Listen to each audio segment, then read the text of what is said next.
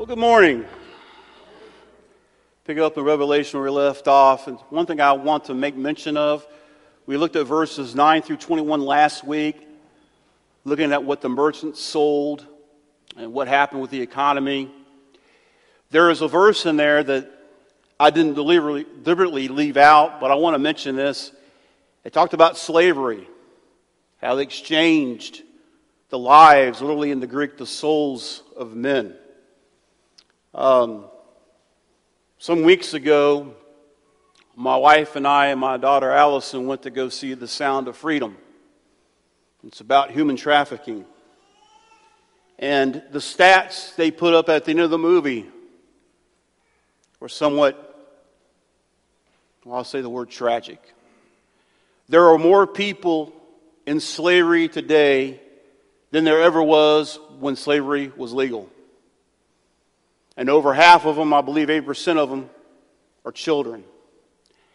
And the number one consumer of sexual illicit pictures and pornography of children is the United States of America. Just put that back in your mind.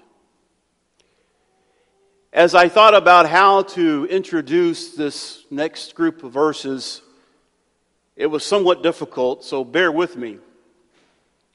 Because at first it's going to sound like I'm talking about something that has nothing to do with the passage, but hopefully at the end we'll understand what I'm trying to do. There was an earthquake, the deadliest earthquake in the United States actually, was a 1906 quake in San Francisco. It registered 7.9 on the Richter scale. And it took place on Wednesday, April the 18th, at 5:12 a.m. It was described as a noise like the roar of 10,000 lions. Cable cars stopped abruptly, and of course, City Hall came tumbling down. It could be felt from southern Oregon to L.A., and as far as inland to Nevada. More than 3,000 people lost their lives. The quake was followed by a massive fire that swept from the business section near Montgomery Street and the south of the Market District towards Russian Hill, Chinatown, North Beach, and Telegraph Hill. That blaze continued for 4 days until it was finally extinguished by rain. More than 500 blocks in the city center, covering 4 square miles, was leveled. And the inferno destroyed some 28,000 buildings. Now, one note I want to make. Generally speaking, earthquakes last for just seconds.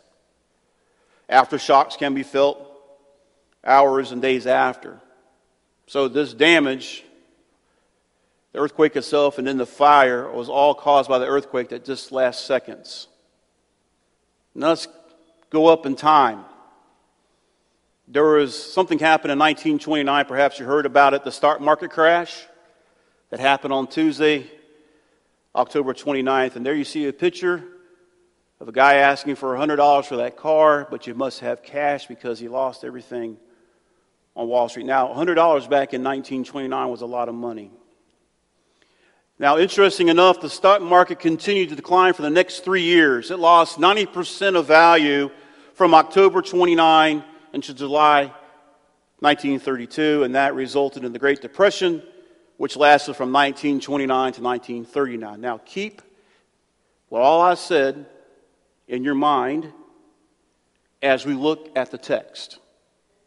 There's other events we could go to, I could point to, but I want you to keep in mind how quick and how devastating these two events in history happened.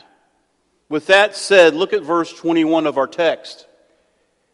It says, a strong or a mighty angel took up a stone like a great millstone or a large millstone. Now, a millstone is used to grind grain. And when it is used, there are 2 stones. There is the bed stone, or the base, remains stationary, and a runner stone, which turns on the top of the base that grinds the grain. Now, in biblical times, this was very common for people to have. It came in various sizes. It could be small enough where someone can actually turn the grindstone by themselves. It get very enormous where it required oxen or donkeys to pull it. They could get so large that they could weigh up to 3,300 pounds. 3,300 pounds. That's how big they could get.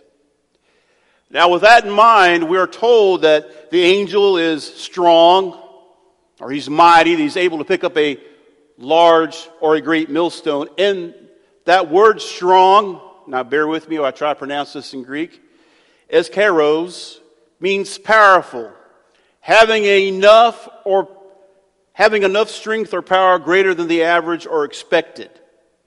Now here's one that should be easy. You should know this Greek word. It's mega. It's translated great or large. Now you've probably heard the word mega. Mega size or a Happy Meal. Mega size or a meal. It means large, great, exceeds a great proportion. So this stone was large. I brought all that up to point out that the millstone, or the stone, like a millstone, that he saw this angel pick up, was a pretty good sized stone. It wasn't something that you could hold in your hand. This was a good sized stone that he throws.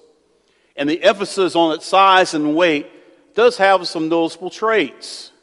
When it hits the water, obviously it'll make a big splash. And because of the stone's weight, density, and total lack of buoyancy, it will sink to the bottom, disappearing from one's view. This is the picture that's being painted of what's going to happen to Babylon. Look back in verse 21. So will Babylon, the great city, be thrown down with violence and will not be found any longer. Now remember, Babylon here is not talking about a specific city. It's talking about a system of politics, a system of economy system that is contrary to the Word of God. It's all man-centered. And that points us back to Genesis at the building of the Tower of Babel, when we all got together, mankind got together and said, hey, let's all work together and we'll build a tower towards God. So it became man-centered. People refer to it as Babylonianism. You can describe it as we start worshiping the creation rather than the Creator. So that's what he's talking about here. So the downfall of Babylon is sudden, it's violent, catastrophic. It would cause tidal waves that would cause damage across the land when it hit the water. It's complete and total. The destruction of Babylon will be so absolute, so complete, that it will never rise again. And that is the primary emphasis. As the angel picks up this huge stone, it looks like a millstone, and throws it, the violence of that thing hitting and sinking is the same way in which Babylon will be destroyed. It reminds me back in Jeremiah chapter 51, verses 60 through 64, that we read about the coming destruction back then in the Old Testament of ancient Babylon that was on the Euphrates River. It says, then Jeremiah said to Seraiah, as soon as you come to Babylon, then see that you read all these words aloud and say, you, O Lord, have promised concerning this place to cut it off, so that there will be nothing dwelling in it, whether man or beast, but it will be a perpetual desolation. And as soon as you finish reading the scroll, you will tie a stone to it and throw it into the middle of the Euphrates and say, just so shall Babylon sink down and not rise again because of the calamity that I'm going to bring upon her, and they will become exhausted. Thus far are the words of Jeremiah. So you see this happening back in the Old Testament in Jeremiah's day, this throwing of a stone symbolic of Babylon sinking down and never to rise again, and yet now we see it in the book of Revelation. Now the original readers of Revelation, that would come to their mind. One thing we've lost as 21st century Americans, that we have lost our knowledge of the Old Testament like they would have. So that would probably come to their mind. Oh, I remember Jeremiah doing that back when ancient Babylon was destroyed. So that's how violent it's going to be. In verses 22 through 23, the first part of verse 23, we see the extent and nature of Babylon's fall. Now, the events that are listed that will no longer take place in Babylon, they underscore the total disruption of the social order. In other words, not only is the economy pushed into chaos, but all normalcy, everyday life, is overthrown with the fall of Babylon. Look back in verse 22. The sound of harpists and musicians and flute players and trumpeters will not be heard in you any longer. No more music. No more entertainers. People seeking escape with music. Now, I love music. Anybody here love music? I know two people didn't raise their hands back there because they majored in music. Love music, right? It can cheer you up, comfort you. And the thing about music, you can listen to a song and it will take you back to the point in time when you first heard that song. In fact, they use that for therapy. People who have brain injuries to this day to help them recall and get them to start speaking. But imagine all the places, the lounges, the bars that people go to, all this stuff that music is provided is totally and utterly gone. No more. Hollywood, gone. No more movies. All entertainment, gone. But look, there's more. I'm sorry it sounded like an infomercial. I didn't mean to sound like that. No craftsman of any craft or no workman or of any trade will be found in you any longer. The tools that they used to provide all the items of luxury that the people wanted now cease. They no longer exist.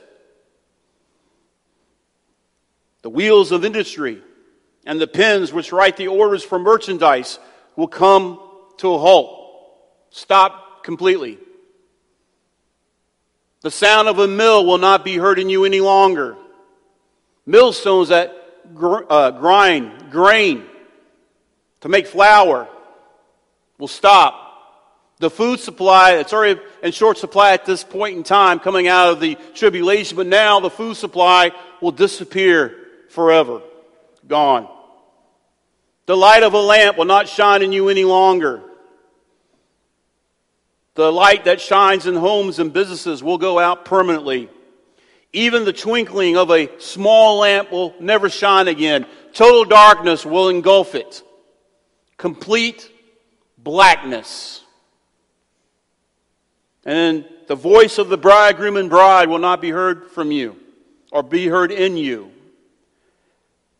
So the absolute destruction of Babylon does not only involve economic and social, but even the very basics of life. Weddings, celebrations, festivities, parties, all that gone. It's really hard to describe. I want you to try to get your mind wrapped around what this text is saying. Everything that we take for granted every single day is now gone. I mean, completely gone. If you turn your attention to the last part of verse 23 through 24, there is the reason or justification for the fall of Babylon. It says, for your merchants were the great men of the earth. Now that expression, great men, is the Greek word megaston.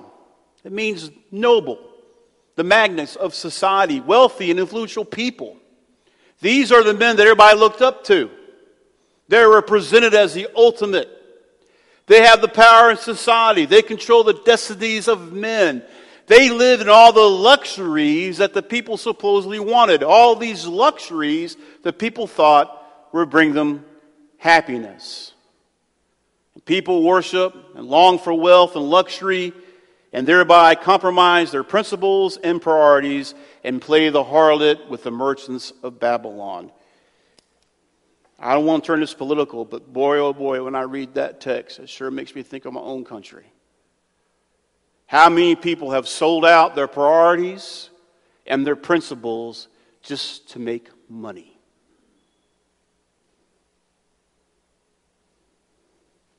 That's what happens here.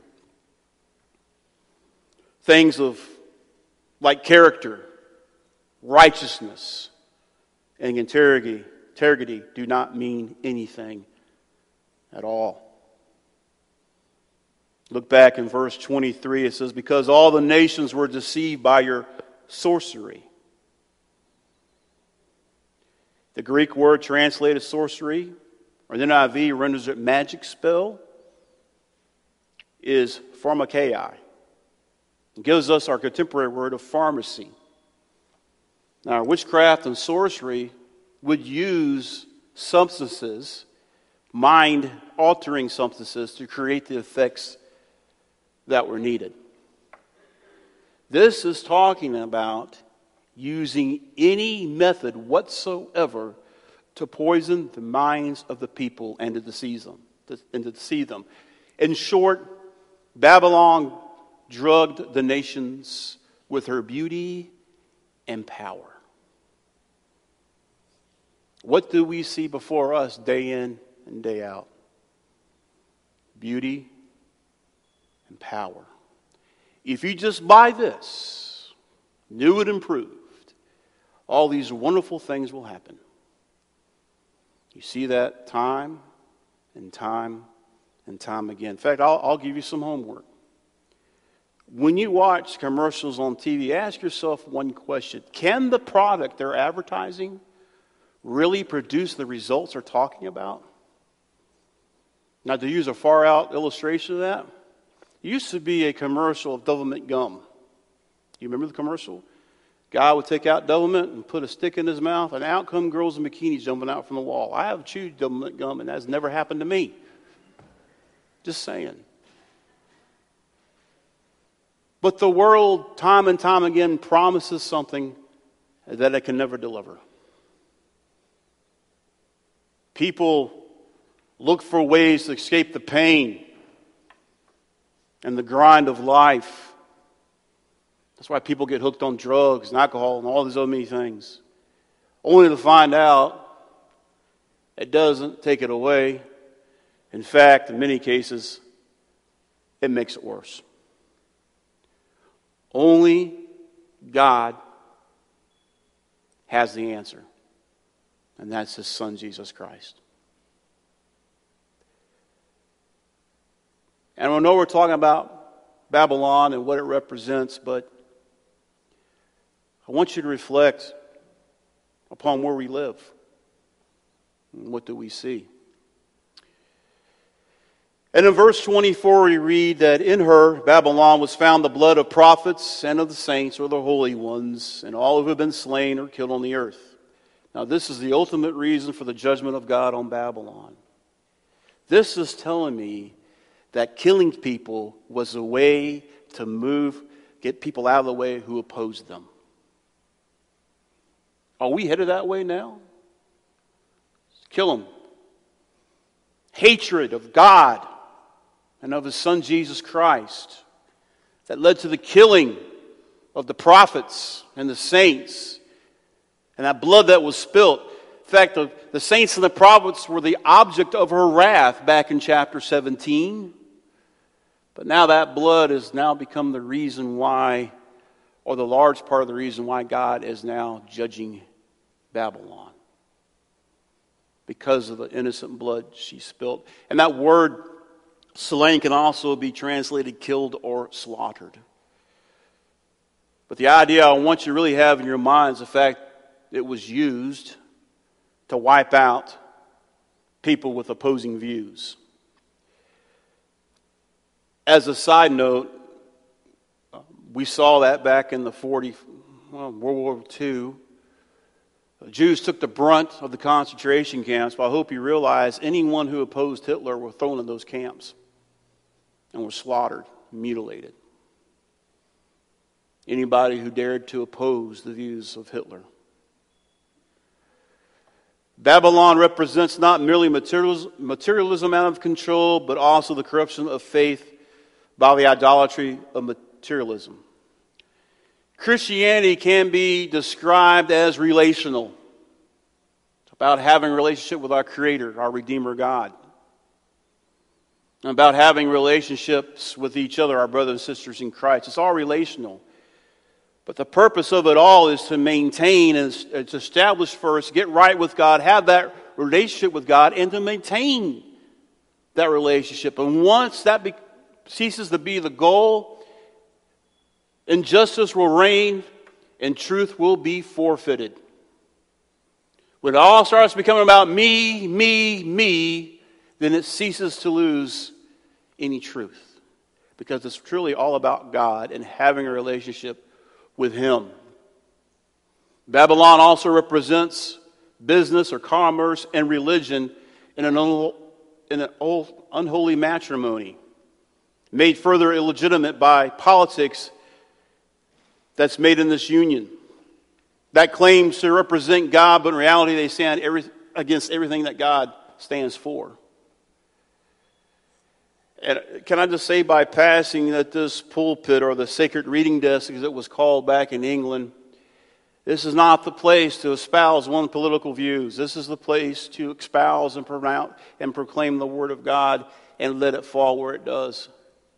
It doesn't take much rocket science to read the Word of God and find out who you need to vote for. That's all I'm saying. It's not immune to God's judgment. Babylon deceived herself into believing that she was clever enough to escape it. But she wasn't. You know, it's kind of like people talking about, well, the road keeps going on and on and on, and you keep talking about this Jesus coming back, but killing and all this stuff still happens. Everything keeps happening and nothing. Well, just because God has not acted yet, don't ever come to the conclusion that either He doesn't care or He's incapable to do so. He's very patient and long-suffering, not wanting anyone to perish, but all to come to eternal life. That's the reason why He has not ceased yet. Now, do you remember those two historical events we opened up with? You had the earthquake, and you had the stock market crash. Now, granted, the earthquake happened within seconds, but it was relatively limited to the area, the San Francisco Bay Area, that was mostly affected. Stock market crash affected the whole country, but yet it still took about 3 years for the full effect to happen. The stock market kept going down and down and down. If you have a hurricane, you have time to seek shelter. Tornado the same way. But here with Babylon, all this happens. Everything we read about in chapter 18 all happens in one single hour. It says back in Revelation chapter 18, which we're in now, but look back at verse 19. For in 1 hour, she, Babylon, has been laid waste. And you see that repeated in chapter 18. In one single hour, all this happens. Because when it starts, it will not stop. And I'm reminded of the words of Jesus in Matthew chapter 24, verse 37. For the coming of the Son of Man will be just like the days of Noah. Remember the story of Noah? The earth hadn't had any rain yet. They didn't know what rain was. They had like a water vapor around the earth up to that time. So God is going to bring judgment, but He saves Noah and his family. It took quite some time for Noah to build our ark. Remember, 100 and some odd years. And during that time, people were kind of laughing and mocking at him. What are you doing, Noah? Now, this is nowhere in Scriptures. This is me just paraphrasing in my own way of understanding. What are you doing, Noah? I'm building this ark. Well, why are you doing that for? There was a flood. There ain't no water around for it. We talking about a flood. And I wonder, even if his own sons, after about 2 or 3 years, thought, man, Dad has lost it. He's been out in the sun way too long. Why are we building this big thing anyway? And Noah does preach to them and tell them that judgment is coming. It says that in the Scripture. Finally gets it done. God brings in the animals. And this huge door that Noah is incapable of shutting himself. The animals get on board, and if you read the dimensions of the ark, there were plenty of room for more people to be on that ark. But then the text says, God shut the door. Then the rain started to fall. More than that, the scripture says the ground opens up and the water starts coming up from the ground. And then the people start freaking out. They start pounding on that ark. Let us in! Let us in! And Noah says, I didn't shut it and I can't open it. Can you imagine hearing the terrors of people as they drowned? The whole time Noah was warning them, but they did not listen. That's what Jesus is talking about. His second coming, the same thing will be happening in our day and age. Let's just get drunk and have a good time. We're only here for a short time anyway. If it feels good, do it. Is that the philosophy of our world today? Judgment is coming. So my first question to you, are you ready? And if you are you interceding for those who are not? Family members, neighbors, people you work with. Are you interceding on behalf of our country, for our president, for Congress, for all those people in leadership? Are we taking that before God? You know, I had a hard time with this week. Because the whole time I'm thinking about this, I had this thought. All those material things that I get so wrapped in wanting to have and give to my family, they really don't mean anything, do they? Because the only thing, please hear me, the only thing that lasts is your relationship to God and your relationship to each other. That's the only thing that lasts. Now, I'm not saying there's nothing wrong with having nice things. I'm not telling you that. But those things become idols, things that we worship, when we have a problem. It's amazing to me how so many people can put things above God. You know I'm guilty of it too, though. How about you? Where are you at? How's your walk with God? Are you ready? Because when it happens, it's going to be just a crinkling of an eye. All we see will be gone. This building will be gone. The airport will be gone. Everything will be completely and utterly gone. Because in chapter 19, we see the one who is called faithful return. I'm not speaking of Jesus. That's what we must focus on. That is what we must spend our energy on. That we must think about. We must pray about it every single day. We have the answer people are looking for.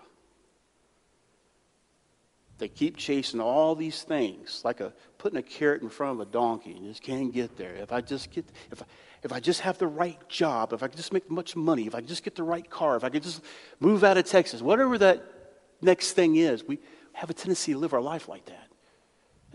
Just maintain. The world will keep you chasing on that wheel. There's only one person who has the answer. He will never fail you, leave you, or forsake you, and his name is Jesus Christ. Amen. Amen. Heavenly Father, we thank you for your word, and we thank you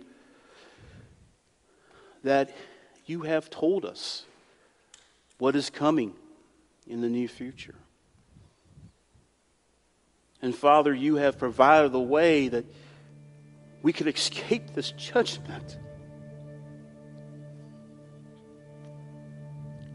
That we can have salvation.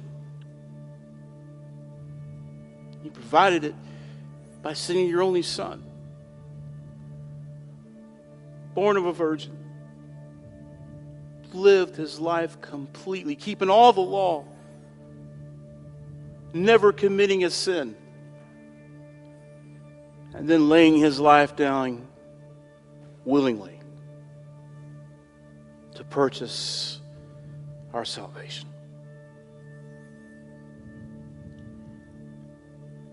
That truly is good news.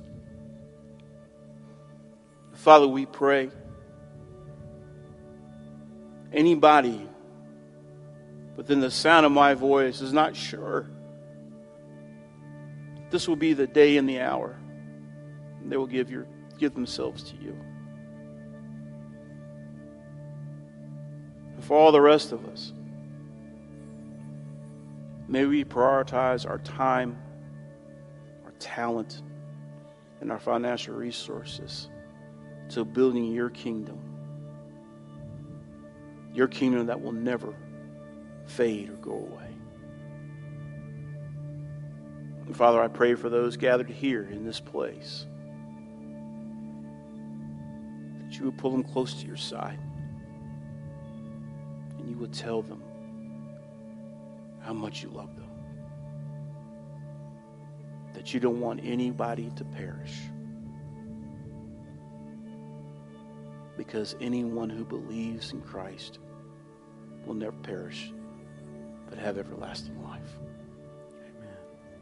May your Spirit continue to move in this place, and may we respond in obedience. Your will be done. In Christ's name we pray.